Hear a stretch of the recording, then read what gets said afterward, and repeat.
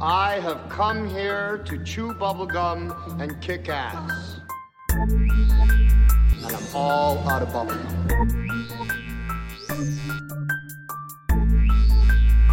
Call me Snake.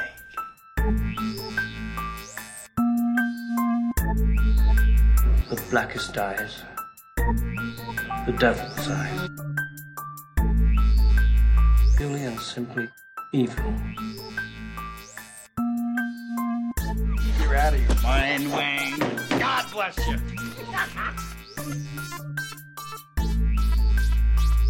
What do we do?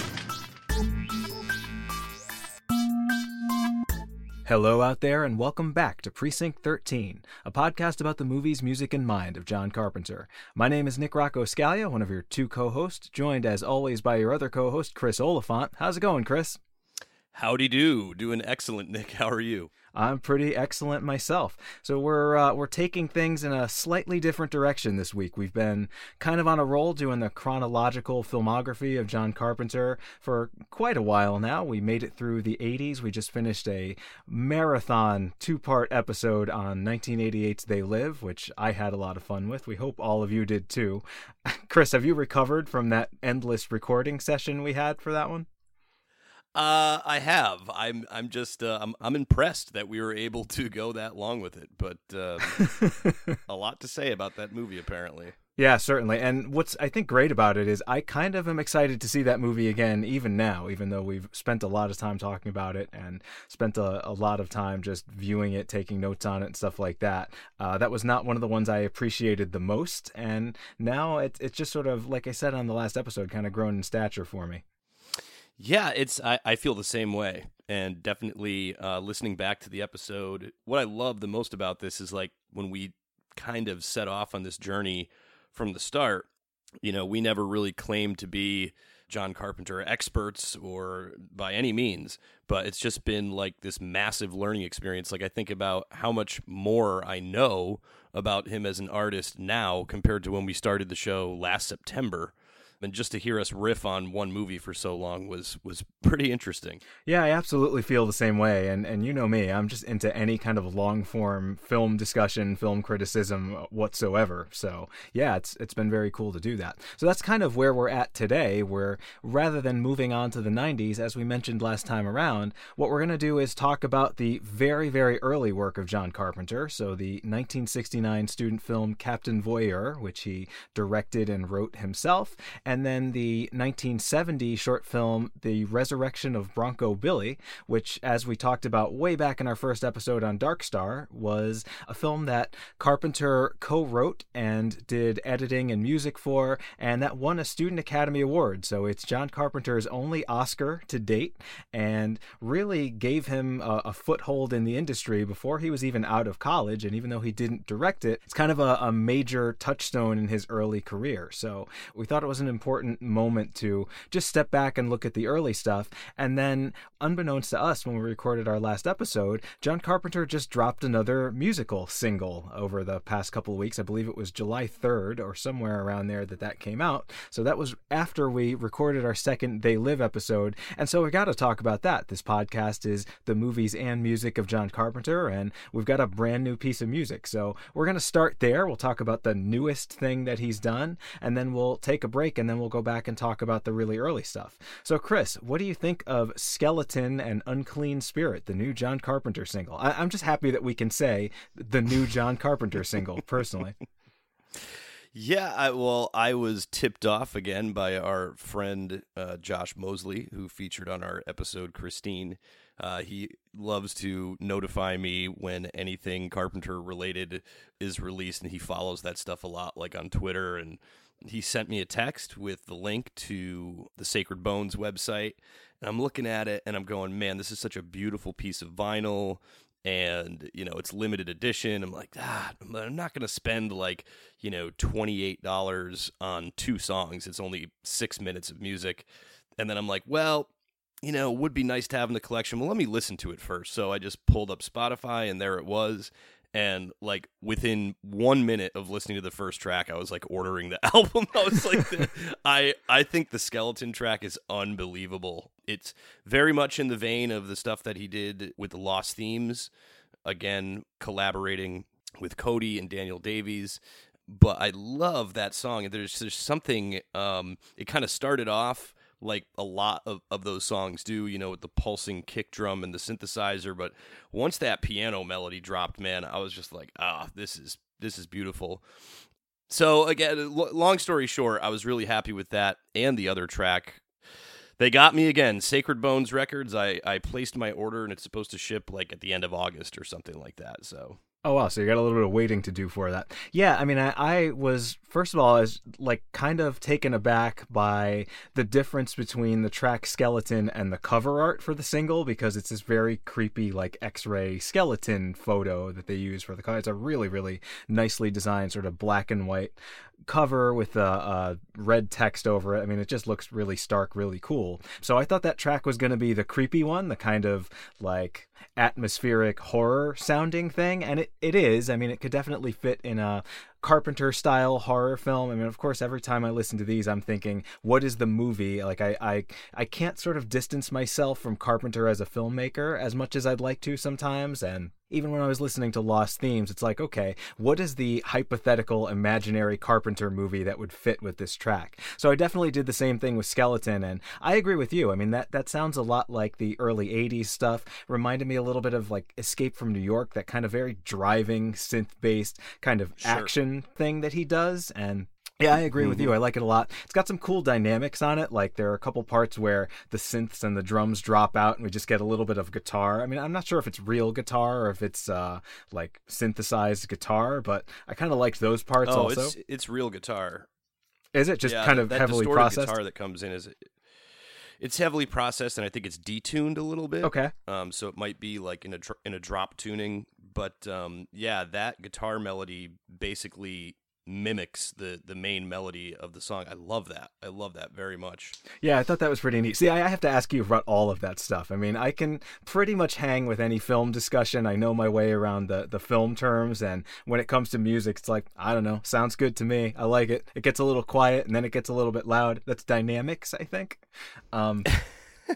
But yeah, That's correct. I like that about it, and I definitely heard a little bit of Assault on Precinct 13, a little bit of Escape from New York. I mean, those are kind of, I guess those are the ones that tend to be my favorite Carpenter scores, is the more sort of driving, action-y ones, rather than the atmospheric ones. Although I'm sort of going to contradict myself, because maybe my favorite out of all of them, as I've said on the show before, is Prince of Darkness, which has this very gothic kind of organ-driven, religious sort of feel to it. And then the second track on the single, the B-side, Unclean Spirit, it's kind of exactly that. So I really like that one a lot also. Yeah, the piano in the second one reminded me a little bit of Halloween too. Yeah, I mean, sure. Not the main theme of Halloween, but some of the other like piano phrases in that score that are a little bit slower and subtle. And yeah, again, so I'm sitting there listening to it, and I mean, the first track's over, and I'm like, God, I love this. And then the second track hits, and I'm just, what I like about it is that it's just so Carpenter identifiable. It's like, if you just played it for me and didn't tell me it was him, I'd be like, oh, this has got to be this is Carpenter, right? You know, it reminds me a lot of the stuff, the creative process that they have between the three of these guys, Carpenter, his son Cody, and Daniel Davies. I think the setup is just like they've got this, you know, I've seen some behind the scenes footage on it, and they just have this really nice, you know, kind of modest recording setup where John's able to go in there and put down, you know, some key melodies, some key phrases, and then Cody and I know Daniel Davies does some of the guitar work on there, and they just kind of build on it from there. So unlike the improvised work that he does when he's scoring a film, these are definitely like studio pieces where you can tell that they were engineered and kind of a little bit more overdubbing and layering of tracks and things like that. Yeah, they do seem to have a little bit more of a structure to them also than just an atmospheric kind of soundtrack piece. But it's cool that, like, just having these back to back, because they are kind of like the two ends of the spectrum of Carpenter soundtracks in some sense, where you've got that kind of driving, the kind of thing that now has been emulated by people like Cliff Martinez, another one of my favorite film composers. And then you've also got the sort of spooky stuff. I mean, I if I have to pick a favorite out of these two, I might go with Unclean Spirit, just because the things that I envision listening to that are, like a horror anthology series or something. I mean, I could see that making a great theme song for like a Shudder show or something.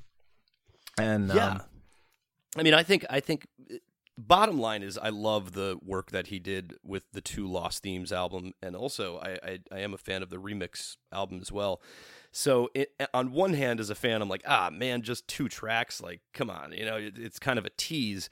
On the other hand, it's a signal that hopefully, maybe there's a Lost Themes 3 in the works, or, I mean, I'm pretty sure the 3 of those guys could knock out another dozen tracks with minimal effort if they decided to. Yeah, I mean, that was the other thing about it, right? Like, you texted me about it. I didn't know anything. I mean, this sort of came out of nowhere. And just the idea that he is still this prolific, that he's still working. I mean, of course, I would much rather an announcement of a new film, but that's just sort of me. And I know that's probably not happening anytime soon, particularly in the situation that we're in now, where everyone's having a tough time getting films made. But the thought that he is still working and he's not just sort of resting on his laurels, and he still has this creative impulse. I mean, he's either doing soundtrack work, or he's writing comics stuff, or he's out there sort of still talking about his old work. I love that, and it makes me very happy that we're doing this show. I mean, he's not a filmmaker whose career is over, even if he's not really making movies anymore, and I love that about it. You make a good point also, like, maybe this single is anticipating something else. Maybe there will be another Lost Themes, or just something. I mean, I guess you sort of never know what to expect from this guy. I was wondering, I mean, I don't know if you know this, I don't know if anybody does, but just sort of the timing of it, I was wondering if this was maybe a project done under quarantine. I know you did some musical recording while you were sort of stuck inside and had some ideas and had really nothing else to do but execute those ideas. So I'm wondering if it was that kind of thing. I think it probably is, because just speaking from my own experience, like, when it's really hard to go into the studio and just knock out a song or two and then leave it alone, because you kind of get the creative momentum going. So I'm really hoping that he wasn't under quarantine and was like, I'll record a track or two. I'm hoping that there's some more material to come in the future, in the near future. Because I think that's just the way that artists work. I mean, right? I'm sure John Carpenter is living pretty comfortably right now. I envision him reading books and smoking pot and playing video games a lot of the time and stuff like that. He's but I'm sure that there's that itch to just get into the studio, because during these bizarre times, there's been, and there's going to continue to be, an explosion of just output from artists of all kinds. I would love to see like a live stream concert. Maybe he could do it from his recording studio, just to see what he looks like these days. And actually, like, I've never been to a Carpenter live show, and I guess that would be the closest I could get to one for quite a while. So I think that'd be a lot of fun also. You just reminded me, there is a Blu-ray of one of his concerts. I'll share with you the link, and that's something we should absolutely do a whole nother video on. I can't even think of what the name of it is right now, but I'm not even sure how easy it is to get. But I do know you can probably watch it on YouTube. There is I want to say a 70 or 75 minute live performance video of John Carpenter. And I started watching it, and it was awesome. I think they actually opened off the set with Escape from New York. Nice. And it's really cool because like they have a monitor in back playing like clips from the movie as they're performing the song on stage. I mean, it's pretty badass, man. I hope one day, like when things get back to normal, even if we have to meet in the middle somewhere, I would love to go to a show with you and actually see the sort of Carpenter musical extravaganza in person. Oh, I would pay good money to do that because the opportunity for that to happen just becomes more and more limited by the day. I'm trying to look up what the name of that concert is before I forget. I'll find it later so I don't kill time on the air. But I know there is a John Carpenter Blu-ray out there. Oh, there it is. It's literally just called John Carpenter Live Blu-ray disc from Storm King Productions. Ooh. In stock. Great. $20, dude. That's going in the cart right Can't now. afford not to have that. Yeah, I might have to do the same thing. I just don't have my Amazon open, but $20, that's a steal, man. I'll fire up the TV, I'll fire up the speakers, turn all the lights out, and just have a party with that one, man. yeah, for that sure. sounds like fun. It'll be a good way to spend October this year, since Halloween is not going to be quite Yes. the season that it usually is. All right, well, we've talked about the newest addition to the Carpenter canon of film and music, so now we're going to go back to the really, really early stuff. We will be right back to talk about Captain Voyeur and the resurrection of Bronco Billy. Bronco Billy was a man. He fought for law and order, and he rode on the low prairie, way down west from the Texas border, for law and order and stop disorder. All right, we are back, about to take a deep dive into the very early work of young John Carpenter when he was a film student at the University of Southern California. Of course, a film program that birthed a lot of major talents in the new Hollywood sort of era. We're talking about the place where Spielberg went to school and George Lucas. Francis Ford Coppola was heavily involved with that whole group. I mean, this is one of my favorite eras of filmmaking, just in general, to talk about, because as we said way back on our first episode on Dark Star, you've got all these incredible talents, even some of the ones that John Carpenter worked with, like Nick Castle and the great Dan O'Bannon, the late great Dan O'Bannon.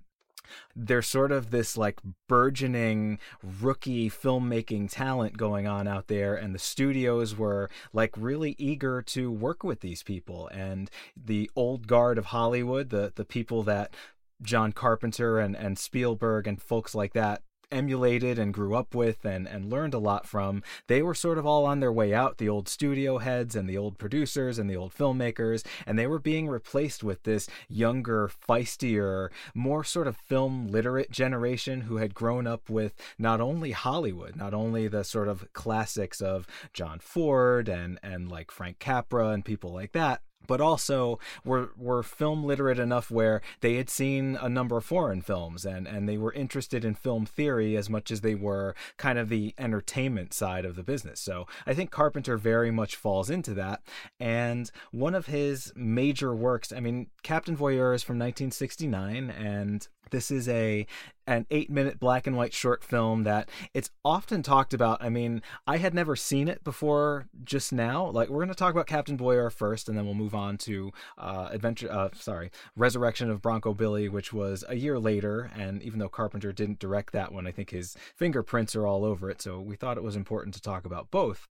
But with Captain Voyeur, it's kind of the first statement of Carpenter as a filmmaker, and you've probably read about this one if you're a fan or heard about it, because a lot of people kind of make the connection between this and Halloween, which was not his first theatrical feature, obviously, but definitely his first major hit and his first kind of big theatrical showing. And if you don't really know John Carpenter that well, you probably do know that he's the guy that directed Halloween. It's a hugely popular movie, so we see, I think, maybe some of the roots of that here. But Chris, would you like to describe for our audience what Captain Voyeur is? Yeah, and before I do that, I wanted to comically point out that when you almost said The Adventures instead of Resurrection, I thought you were going to say The Adventures of Briscoe County Jr. I miss that show so much. Shout out to Bruce Campbell and Sam Raimi and everyone else involved in that wonderful show that lasted, like 6 episodes or something? Yeah, and speaking of Bruce Campbell, they just released all 3 Maniac Cop movies on Shudder. I thought that was hilarious. But anyway, not to get off topic. Yeah, so Captain Voyeur, when I watched this, and by the way, for our listeners out there, it's on YouTube. You can just watch it there. And it's about 8 minutes long. I was thinking about how funny it would be if, we started this show with Dark Star. I guess we technically should have started with this movie because, as you said, this is literally his first work as a director. And really, it's really odd. I mean, you can tell me, Dark Star can be described as like, a high budget student film. But Dark Star compared to this, I mean, this is a student film. This looks like it was made, on like this is something that was made at, just I can picture like just a group of kids in a video production class with a camera trying to put some scenes together that make some kind of that are in sequence, so it makes some kind of story. I mean, there's not much story here. There's basically we started off, and there's this dude who's basically it looks like some kind of audio factory or something like that, and he's just working behind the Wikipedia describes him as a bored computer worker. Yeah, I mean, they used to store computer data on like magnetic tapes back then, so I think maybe that's what that is. I mean, I'm not sure. I am imagining that like whatever this setting is that we see for the first minute or two of this film, that's got to be somewhere on the USC campus, right? Like, I don't think they gave him access to a functioning office anywhere, and this was probably just some room that he was able to get into. And like I made a few student films. I was a film student, and definitely seeing these kind of just made me a little nostalgic. But the sort of the way you approach a student film is, like, what settings do I have access to, and how can I get as much production value as possible out of all of them? So it definitely sort of struck me there. Like, this does look like, maybe what IBM or whatever looked like at the time, but I'm sure this is just some kind of computer room on campus or something. It's a great shot that opens this up, by the way. I mean, it's maybe one of the most professional looking things in the film. And we don't know exactly what this character, played by Jerry Cox, does for a living, but it's something technical and, looks incredibly boring. And there is only one distraction from that.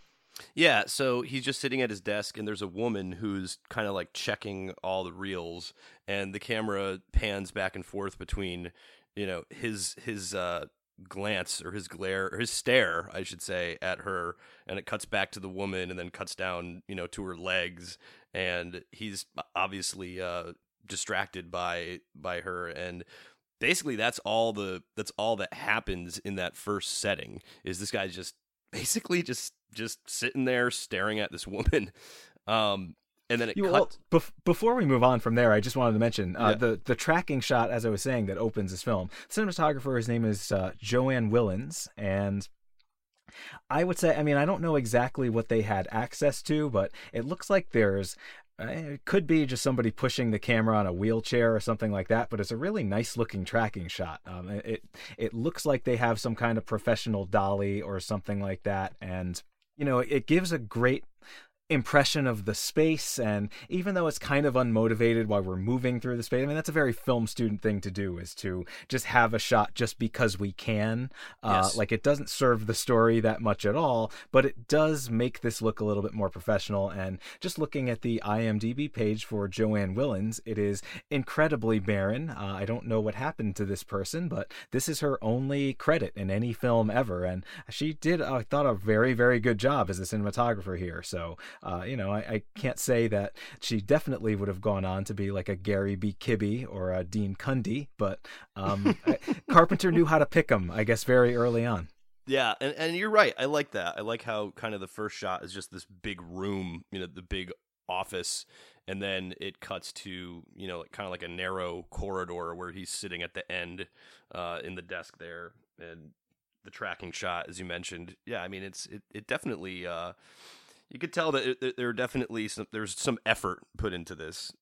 Yeah, and the production design also, right? Because when we first see this Jerry Cox character, he's got these very thick black glasses on. He's wearing dark colors, I believe. I mean, we can tell that is the important character, right? Like, we see two just sort of extras, two guys standing around in the large room that we open up with. And, at first I was like, oh, I wonder if one of them is going to end up being the titular Captain Voyeur. But no, I mean, once we see this guy sitting behind this desk, sort of isolated in the middle of the frame by himself, we know that's someone that we're going to need to follow. So, some very good choices made, I think, early on here. And I don't want to give this film too much credit, but you can see definitely the wheels turning a lot.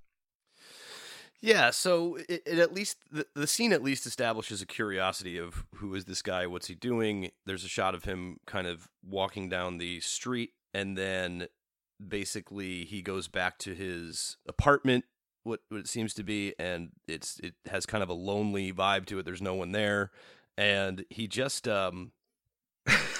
he starts taking his clothes off and then goes into the bathroom, and then after the scene that we just watched, I'm like, oh my god, this movie's not going to go there, is it?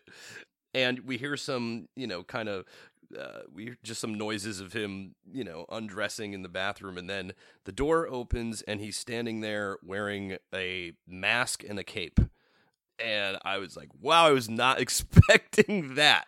I wasn't either. So I knew what this film was about, right? I knew it had to do with a stalker, a peeper, a voyeur. But like the title Captain Voyeur, I didn't realize that he was going to have like a superhero sort of getup on. So that title is actually very literal. He's not just some regular, ordinary peeping Tom, but he's Captain Voyeur. He's like, he even gets a little superhero fanfare on the soundtrack when he emerges from that bedroom. Yes. And kind of does like almost like a Superman pose, and just sort of knowing what we know about this character already. I mean, he's a total creep. He was ogling this woman at work, and I guess he sort of fancies himself as not just any old creep, but a creep with, I don't know, some special abilities at creeping.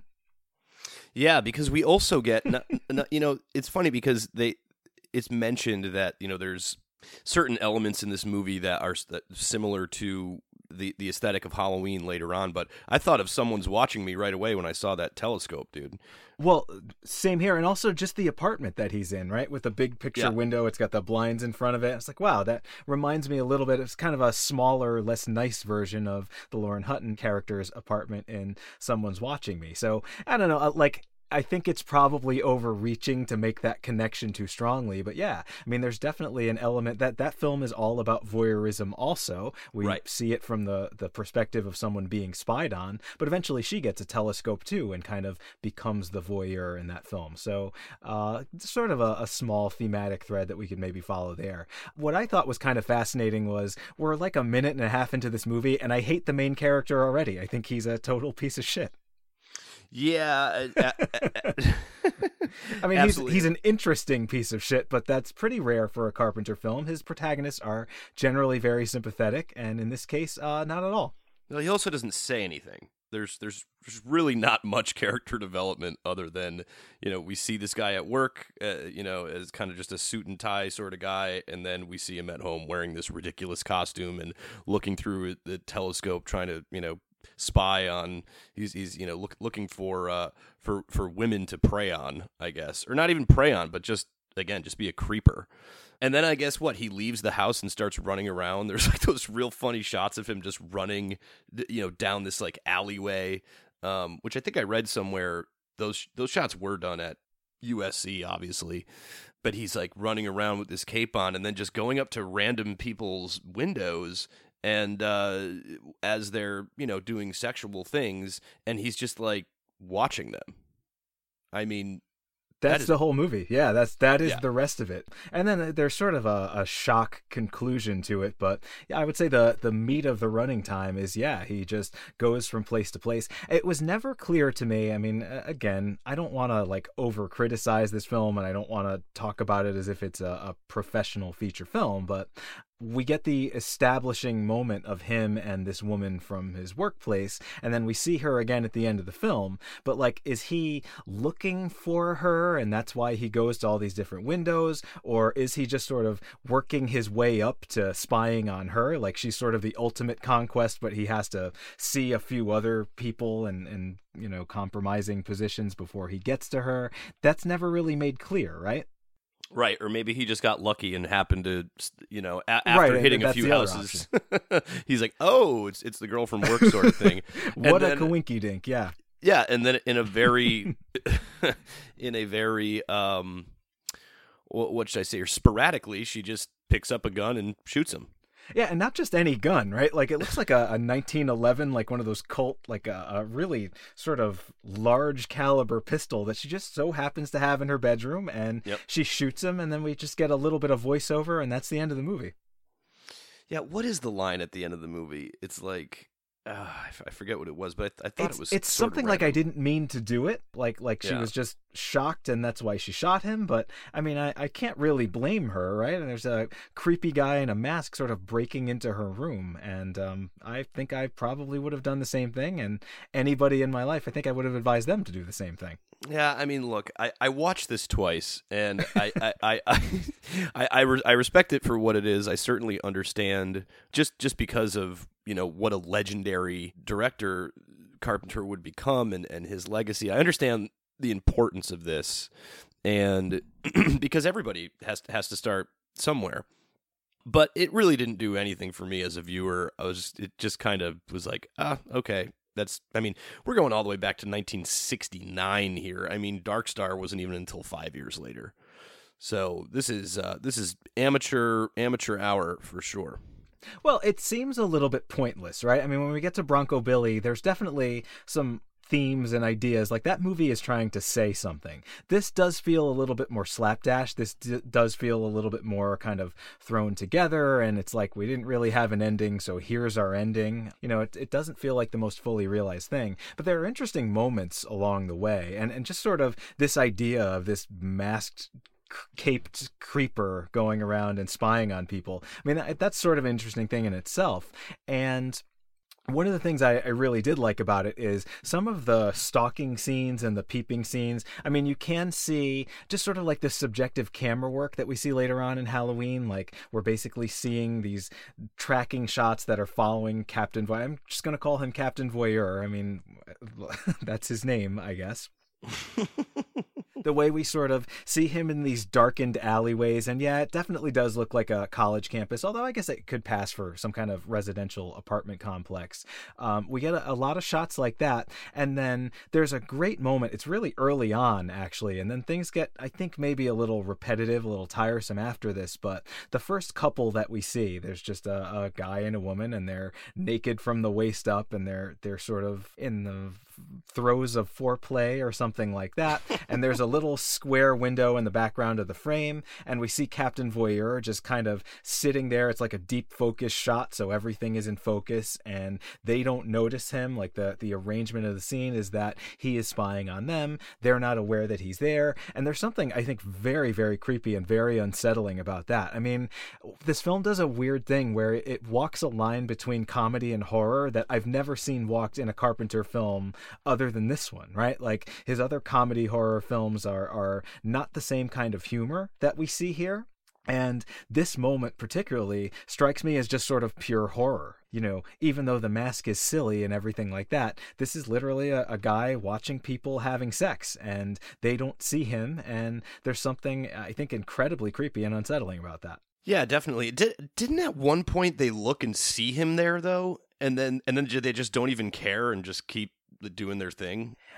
It's unclear, and that's another sort of mystery of this movie. I don't think they see him because the mask is really dark, and I don't think, just sort of like in terms of the way the scene is set up, I don't think they can. I mean, I guess that would be sort of an interesting point too. But yeah, I mean, I guess a lot of the other scenes are just sort of variations on this theme where he's just going from window to window.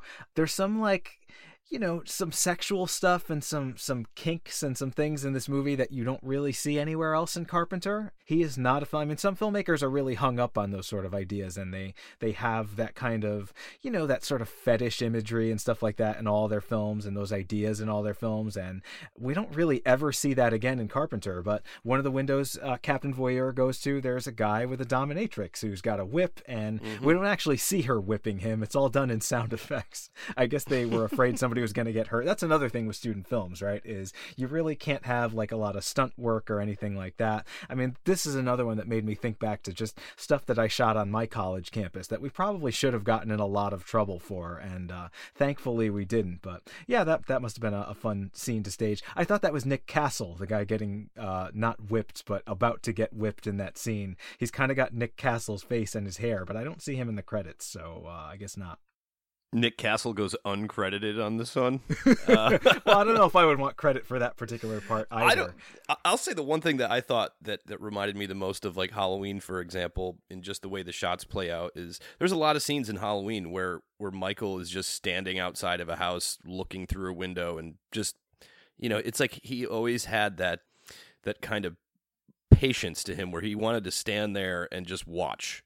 Yeah, and Halloween, as we've said on the show, on both of the episodes we did, Halloween, the horror comes from the long takes, right? We are sort of unblinkingly seeing through the eyes of Michael Myers a lot of times, and we don't have that sort of quick cut thing that horror often does. And like I said with that scene I was just talking about, right? He is just there in the frame the whole time. We had a couple of close-ups of him there too, I think, but most of that scene, the sort of power and the meaning of it comes out of the fact that it is a deep focus long take where this couple is in the foreground and Captain Voyeur is in the window in the background. I mean, yeah, like I don't think it's incorrect to draw the line between this and Halloween, certainly, and just sort of the idea of stalking people through their homes, which they had considered safe and considered to be private. That's sort of what this is all about.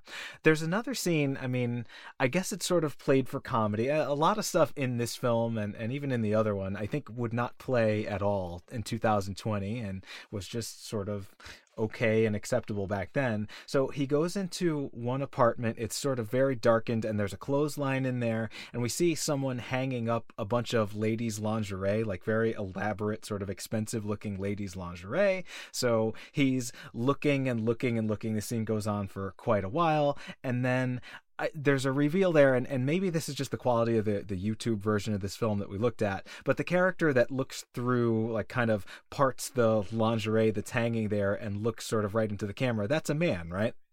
Yes. So we've got like a cross-dresser character that he sees there.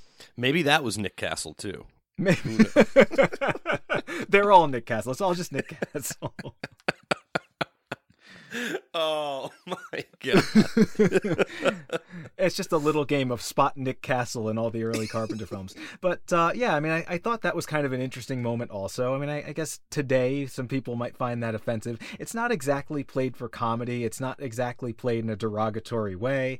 Captain Voyeur seems to be okay with that. He's not going to shame that person or anything like that, but I guess it's just an interesting idea, and it's the way it's done visually I think is interesting also, because we just see the hands hanging lingerie on the clothesline and then the reveal of that shot. I mean, the sort of setup punchline of it, the setup and payoff of it, I think that works pretty well. So there are some interesting moments along the way, but I mean, when we get to this final girl, even though this is not really a horror film, it does sort of have a final girl. We see her very briefly. I mean, it's not established terribly well. She pulls out this gun and she shoots, and that is the end of Captain Voyeur. So I don't know if the setup and payoff there are quite as well realized. Yeah, I was surprised. I was like, oh, okay. And then, like anything with this short of a running time, it just sort of ends abruptly. And a lot of times that is, you just ran out of money. Yeah. I remember a high school student film that a friend of mine made where it was kind of a riff on Jim Jarmusch's Ghost Dog, and then he just couldn't have the actors for another day, so like out of nowhere the character actually turned into a dog so he could just use his dog to complete the movie. So sometimes you do have to cut corners like that. I don't know if I did anything quite so egregious as that, but yeah, this feels like a little bit abrupt and things. You know, it looked like maybe the semester was ending and they had to get something done on time, and they just banged out what they could. They probably, one of the big mistakes of student films sometimes is you shoot in order. You don't shoot sort of in the way that is most convenient to production, but you kind of just shoot the first scene, then the second scene, the third scene. I mean, movies are never shot chronologically, but when you don't know any better, I guess that's a thing that you can do. One more thing I just wanted to mention. I love the hand-drawn titles in this film. They just look like marker on paper that they shot, and I don't know, there's a very sort of neat handcrafted quality about that I like. Yeah, this isn't John Carpenter's Captain Voyeur at this point. No, and like he's known later on for these very stately looking titles, white on black, very stark, very neat, and very atmospheric. And here it's just kind of like, looks like it was drawn on the back of a napkin or something. I just thought of now hilariously, what if the movie Ghost Dog: The Way of the Samurai, instead of Forrest Whitaker's character, it just was a dog instead, like the entire movie? And you got that scene where like RZA is like walking down the street and he's just like, "What's up, dog?" Like I don't know why. I thought how funny that would be. Oh, boy. Little tangent there, but anytime that movie gets brought up, I love that movie. And It's a great movie, yeah. Back in 1999, when I was in high school making student films, I was obsessed with that film and sort of everything about it. So yeah, the soundtrack was excellent. Yeah. Yep. But anyway, yeah, that is Captain Voyeur. Any final thoughts? No. Any questions? Nope. I mean, Moving on. I think it's important if you're a Carpenter fan to see this. Yes. You can't look at any film. Like, I've seen a lot of short films. I've kind of made a point to go back, and particularly when YouTube came around, you could see the early work of filmmakers that you like a lot. My favorite, I think, that I saw was Bottle Rocket, the original Bottle Rocket by Wes Anderson, which is like a 10-minute short with the Wilson brothers, and basically has the same story as the feature film, which I love very much. And it's in black and white, and that's one that I think really does capture what that filmmaker is going to be very well. Chris Nolan has a really good one, I believe. Is Doodlebug his? Have you seen his early film? Yes, I have not seen it, but I know that title sounds very familiar, yeah. Darren Aronofsky has one that I've seen. So Quentin Tarantino's My Best Friend's Birthday. It's not completed. It's like a feature film that he kind of started. He didn't go to film school, but he was basically at that stage of his life and made a movie that has some very Tarantino qualities, and I guess a lot of it was lost, but some of it does still survive on YouTube. But I mean, the point I was trying to make is you can't really ever look at somebody's student films and be like, okay, well, I see the beginnings of whatever this is going to be, whatever this career is going to turn out to be. But if you're a fan, just sort of finding those little touchstones, those little points where it's like, oh yeah, that kind of reminds me of Someone's Watching Me or Halloween or whatever. It's kind of fun to do. It's 8 minutes of your life. That is not going to be a major time commitment, but don't go into this expecting some sort of lost classic. Definitely not. By the way, Captain Voyeur would make a really great Halloween costume. Or he could go as Bronco Billy. Ooh. Yeah. Even more of an obscure reference. So this film won an Oscar, and I think that's sort of fascinating in and of itself. This is sort of an interesting filmmaking team that is collected here because you not only have Carpenter as the editor, as the composer, and as like one of 5 credited writers. I mean, it's so hard to say who contributed what to this, and some of this film actually feels improvised, so it's almost like the writers don't sort of matter at all, and what little dialogue there is not exactly it's not the focal point of the film at all, but I guess maybe these 5 sort of came together with the idea or something like that. But you not only get Carpenter, but you also get Nick Castle as cinematographer, and I think this one is beautifully shot. I think this is a really, really nice looking movie in a lot of ways. Yeah, Castle with a writing credit and cinematography credit here. That Castle and Carpenter, they go way back. Yeah, and again, I was almost surprised that there weren't more people, because Carpenter later on, as he grew up, essentially, he liked to work with the same people over and over, and like, Deborah Hill producing his movies, and Dean Cundey as his cinematographer, and Tommy Lee Wallace as his regular production designer for a long time. So I guess, there's 2 possible explanations for that. One is just that you're in college and kind of people come and go. They drop out of school, they transfer or something like that. Or, maybe he was just a young man and didn't really realize at that point how important it is to have this team of people that you can trust and depend upon and have simpatico ideas with you and everything like that. But nevertheless, I do think this is a really important touchstone in the Carpenter filmography also, because, as I mentioned before, it's an Oscar-winning film, and the fact that he sort of came out of the gate that strong, I mean, I see in this one, so I guess before we get to analysis of it, we should talk about what Bronco Billy is. So what's your interpretation of what this movie is supposed to be?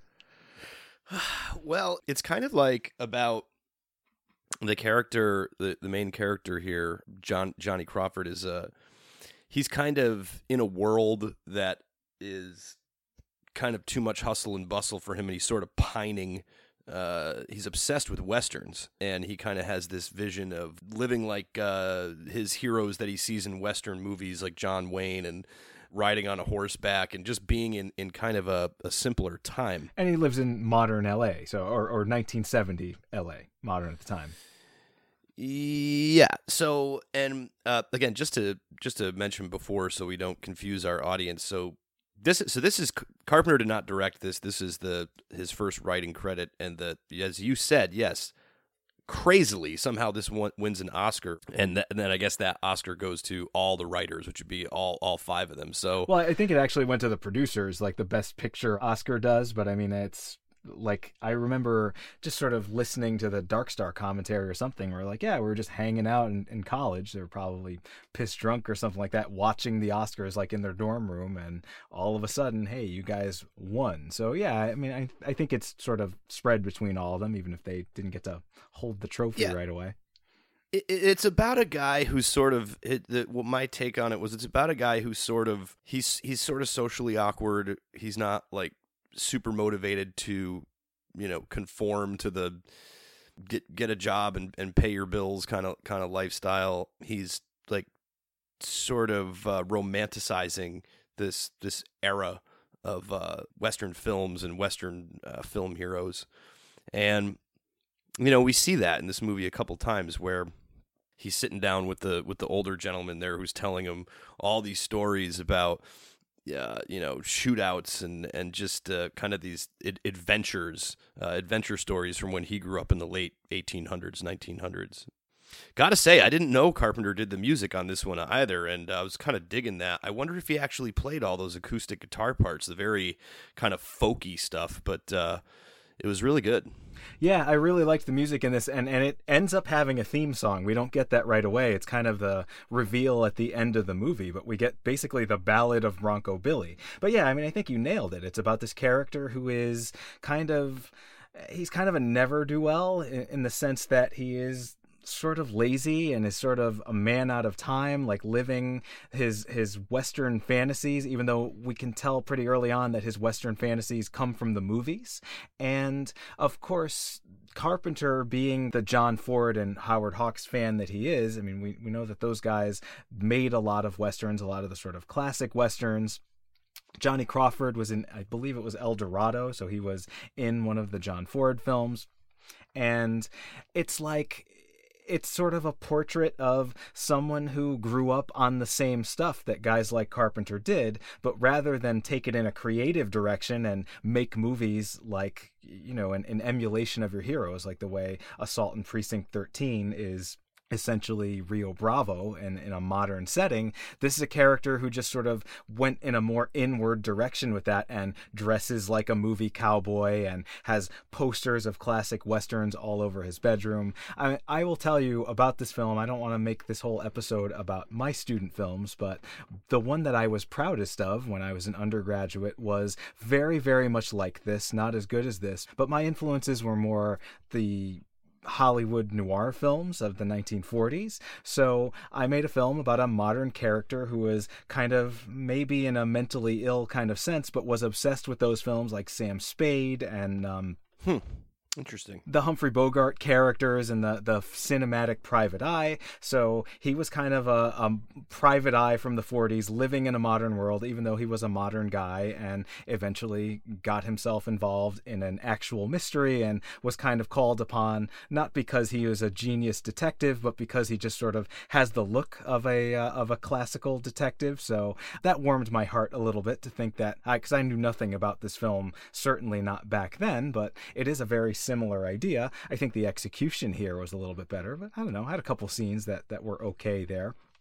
But I love movies about movies, and this is definitely a movie about movies, and it's a film where the sort of mythology of Hollywood is really important in it, and I do think that theme gets across really, really well, not only in the dialogue, but also in the visuals. Like, we get a lot of shots here, and again, Castle's work here I think is fantastic, where you've got Billy, Bronco Billy, if we want to call him that, standing in the middle of an LA street with the skyscrapers kind of flanking him on both sides. Very traditional sort of Western shot. In a traditional Western, it would be like a mesa on both sides, like he's going into a canyon.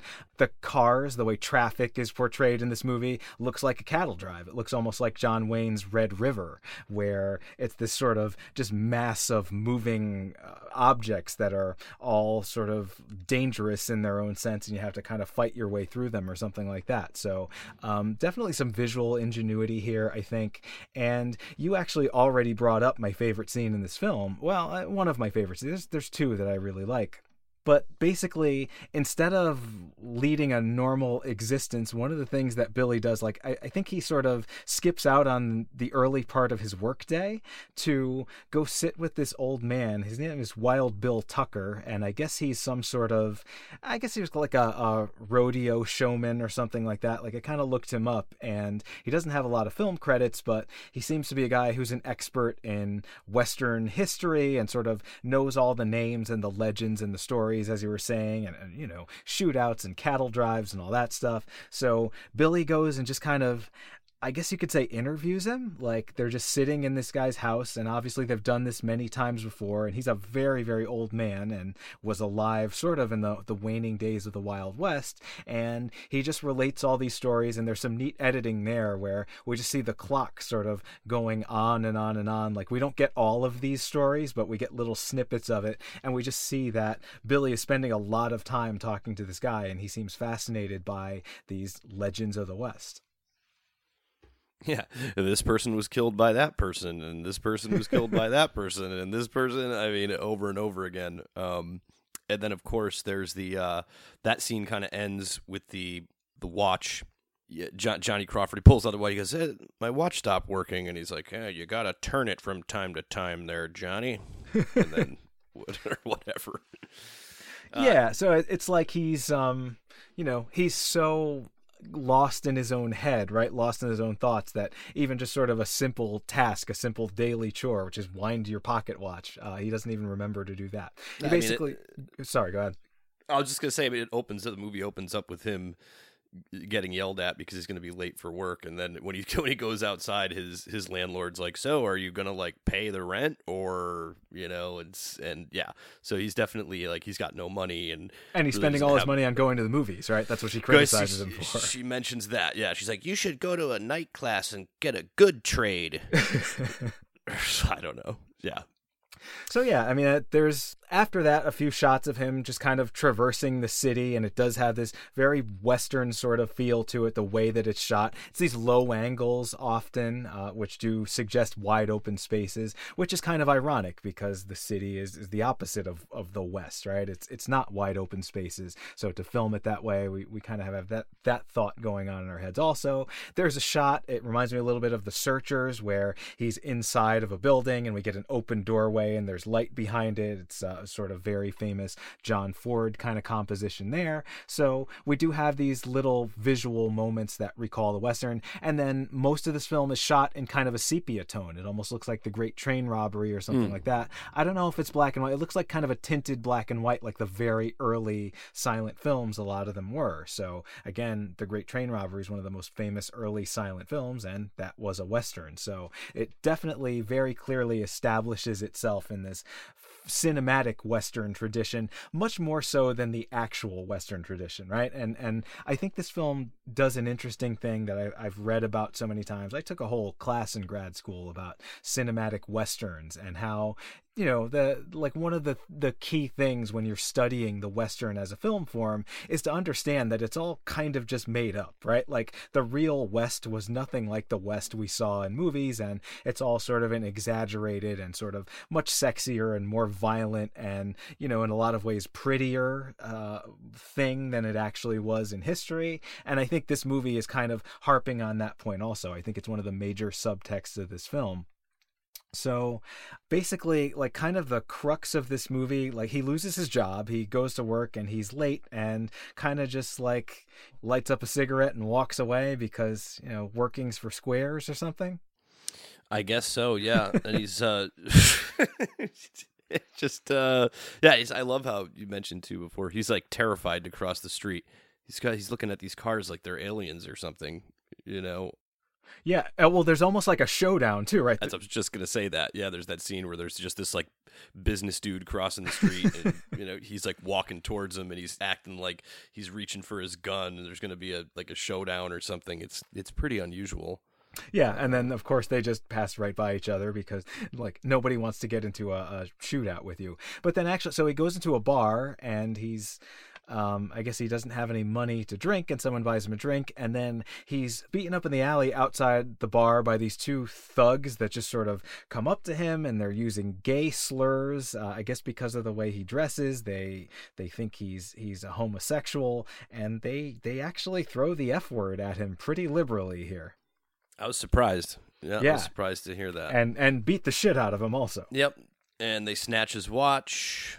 Yeah, all this happens pretty quickly, and then basically after this, he meets a woman. That was probably my favorite part about this movie, is watching him talk to this woman about like all the John Wayne movies and all the details about, you know, his hats and his costumes and his guns and stuff like that. And I'm just like thinking to myself, dude, like, top 10 worst conversations to have, like if you're trying to start a relationship with a woman you've never met before. Yeah, well, it's a great scene, right? Because it does kind of ebb and flow a little bit, and it has some interesting dynamics to it, where he's just kind of sitting in the park, and he's just gotten the crap beaten out of him and gotten robbed and called horrible names. He's wearing his sort of Western getup, and she's an artist, right? She's just sort of sketching him, and she says, well, I want to put you against a Western background. You look like a cowboy. She's a very pretty young lady. Her name was Kristen Harmon, and she was married to Ricky Nelson, just a little trivia thing that I saw, who starred in another one of the Ford movies. So all these little sort of cinematic connections there. But like, it almost looks like he could probably get a date with this girl. Like, she seems interested in him kind of romantically and thinks he's handsome and worth drawing and everything like that. And then he immediately blows it by looking at her sketch and saying, oh, well, that's not really the way, these little details are not correct. And that would be really important to anybody who is a real cowboy, how do you even define what a real cowboy is? And then he sort of goes on this spiel about, the hats and the accuracy of the production design in the movies and things like that, and starts talking about John Wayne and how he likes John Wayne because his hats were the most accurate, and just kind of bores her to death. But we also get in this scene the sense that he doesn't know much about the actual West. He's not a historian. He's just a guy who's seen a lot of movies and sort of knows when they had good sort of realistic depictions of what the West was, but he doesn't know much about the West itself. And she kind of just gets up and walks away from him because, like you said, it's not a great pickup line. And that effectively is the end of the movie. I'm sorry, did you want to say anything else about that scene? He's like the Quentin Tarantino of Westerns. Yes. For a couple minutes there. That's a really, really interesting point you make, right? Because I think this film is kind of in some way an indictment of that. Like, these people who just grew up obsessed with films, and so they see the world through the lens of movies, which are fake and which are entertainment and which are not real life. And, I've certainly been guilty of that very much myself. And a person like Quentin Tarantino, he will just rattle off these movie facts left and right. And somebody like me really enjoys listening to that. His commentary and his film reviews and things like that are fascinating to me. But are those useful skills? Are those things that will make you attractive to a potential mate or something? I don't necessarily know. I mean, unless they have the same sort of hardcore movie nerd ideals as you do. So, did you see the Tarantino doc QT8 yet? I have not, and I've been meaning to since it came out. Now, obviously, it's very much of interest to me. It's brilliant. You have to watch it. And this is related to, I had to mention, there's a scene where they're interviewing Michael Madsen, and he's like, yeah, one of the cool things about Quentin is, like, you can talk to him about any movie you want, and you can sit there and talk about all the facts about the movie that like who did the lighting and the stunt work and the production company and the release date. And, Quentin will just sit there with a big smile on his face and listen to you and nod his head. And then when you're done talking, he will absolutely bury you in knowledge on like any film you're talking about. And it's just the way Michael Madsen says it. I was like, yeah, I totally believe that's true. Well, it was a couple of months ago when Fiona Apple put out her new album, and she was doing some promotional interviews for it. And she used to be in a romantic relationship with Paul Thomas Anderson. And she was telling this story about, I mean, they did not have a good relationship at all. And I guess he was not a particularly good partner to her. But she was talking about one night where it was her and Quentin Tarantino and Paul Thomas Anderson, and the two guys just did a mountain of cocaine and just started riffing on movies and just like being very pretentious film nerds back and forth, and Fiona Apple just found it kind of insufferable. And certainly I could see that happening, although when I was reading this I was thinking, man, I wish I had been there instead of you, Fiona Apple, because not that I would do cocaine, but I would definitely enjoy that conversation a lot, whether I was I don't normally do cocaine, but we got Paul Thomas Anderson and Quentin Tarantino. I guess if they here. chopped up a couple lines for me, I would have to do it. It's a very Hollywood thing to do. She didn't think it was so great, but I think I would have had probably the time of my life that night. But right. yeah, I mean, this film is very much about that idea, about how you do sort of need to break out of this fictional world of movie fandom and actually get your shit together and have a life. And instead of doing that, where this film ends up is we get its only color sequence where he basically becomes the hero of his own Western movie and gets the girl, picks her up on his horse, and rides off into the sunset to the beautiful strains of John Carpenter's Bronco Billy ballad that ends this film. And it's kind of a redemptive, happy ending, right? Like, this is called the resurrection of Bronco Billy, but it's not a real resurrection at all, right? Like, he's kind of still going to be in real life the guy he has been, and is kind of a loser, frankly, but in his own mind, he's just sort of the hero of his own Western. It's a really cool ending, I think. Yeah, he's taking her to the world that he lives in, the world that he loves in his mind, I guess. Yeah, where there's no talking, right? You just get on the horse and ride off like every good Western hero does. Yeah, and this one really, I mean, again, when I saw Nick Castle's name, I couldn't believe it. But similarly to, I mean, both of these films, I wasn't really wild about either one of them. I mean, I didn't really go in with any kind of expectations, I guess.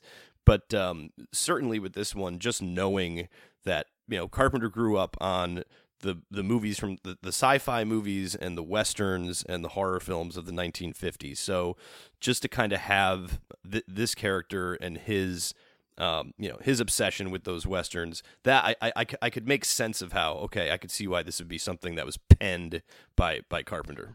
Yeah, and I mean, again, it's such a collaborative thing. 5 credited writers just for the story and no credited screenwriter. We don't know who contributed what, but like a lot of these other people that work in this film, like the director James R. Rokos, I looked him up, and it looked like he just kind of went into video production or something. Like, he didn't completely leave the industry, but he obviously didn't go on to become a big Hollywood director. Same for John Longenecker, who was another one of the producers, and of course Johnny Crawford was an actor, so he stayed in the industry. But yeah, I mean, it's sort of an interesting film in that respect.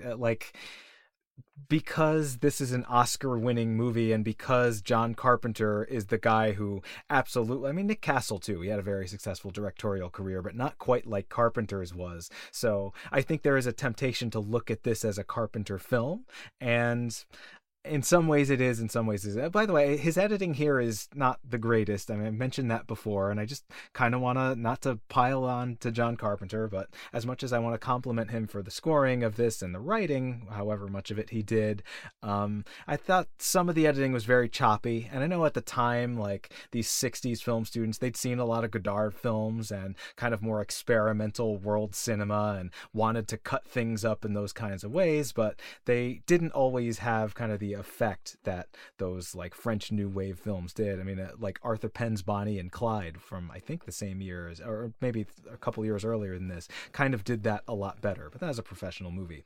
But yeah, I don't know. I mean, there are definitely some themes here, some ideas, like the just sort of worship, as you were saying, of classic Hollywood. Carpenter definitely has that, but his later films found a much better way to express that, I think. I'm just glad we went back and covered these rather than overlooking them, because, like, I think with both of these films, we were able to at least identify, some of his very early on inspirations and efforts, and, his fingerprints kind of starting to show up there, which would be, magnified a lot more in movies like Dark Star. And then, of course, I mean, by the time you get to Assault, as I've said on the show before, I mean, Assault on Precinct 13 to me is like that's really the first true Carpenter film, in my opinion. and the one that would end up influencing like almost everything else he did after that in some kind of way. But I'm glad we did these, man, because like I said, back when we started this show, back at the beginning of the show, when I was saying when we started this program last September, I didn't even know that these films existed. Yeah, I mean, I just knew them as like footnotes in the reviews of other films or criticism of Carpenter that I'd read on other things. This actually played in theaters. Just sort of one final point about Resurrection of Bronco Billy. So it won that student Oscar, and then Universal picked it up to, I guess, screen in front of their features, because going to the movies like in the early 70s, there were some sort of interesting things like that going on. You weren't just watching commercials and trailers before the films, but sometimes you'd get a short. So I wonder what people would have thought if they had just gone to see some big Hollywood movie and got a little glimpse of Carpenter and all these other people's student film work. But yeah, I mean, I do think it's always really interesting to go back and look at stuff. What's fascinating to me is I kind of wish we had watched these before we watched Dark Star, because the jump in quality between these films and that one, I think, is astronomical. Yep, it certainly is. And that's funny too, because you look at the time frame. You know, Captain Voyeur, 1969, Resurrection of Bronco Billy, 70, Dark Star not till 74. But that makes sense, because if you remember when we were reading about the production of that movie, it took like 2 years for them just to film it.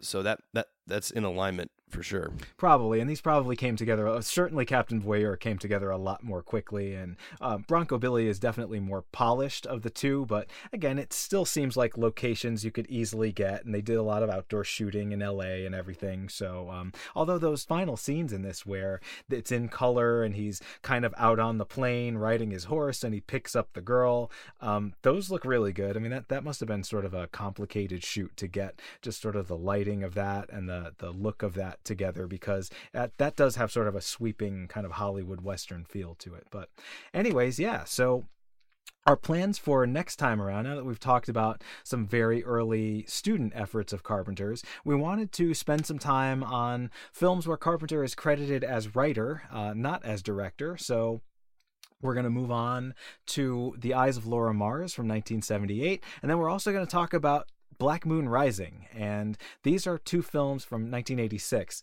and these are films that I have never seen before, either one of them. So this should be sort of a fascinating sort of detour from what we've been doing, because Carpenter is generally not known as a screenwriter. You know, we think of him, I think, much more fully as a director and as a composer. I mean, that's what this show is. So to see him just as writer, I think is going to be pretty interesting. I, too, have not seen either of those movies, and I guess I'm going to be watching them very soon. As I showed you, Nick, I did pick up a copy of Eyes of Laura Mars on Blu-ray for very inexpensively on Amazon for about $8.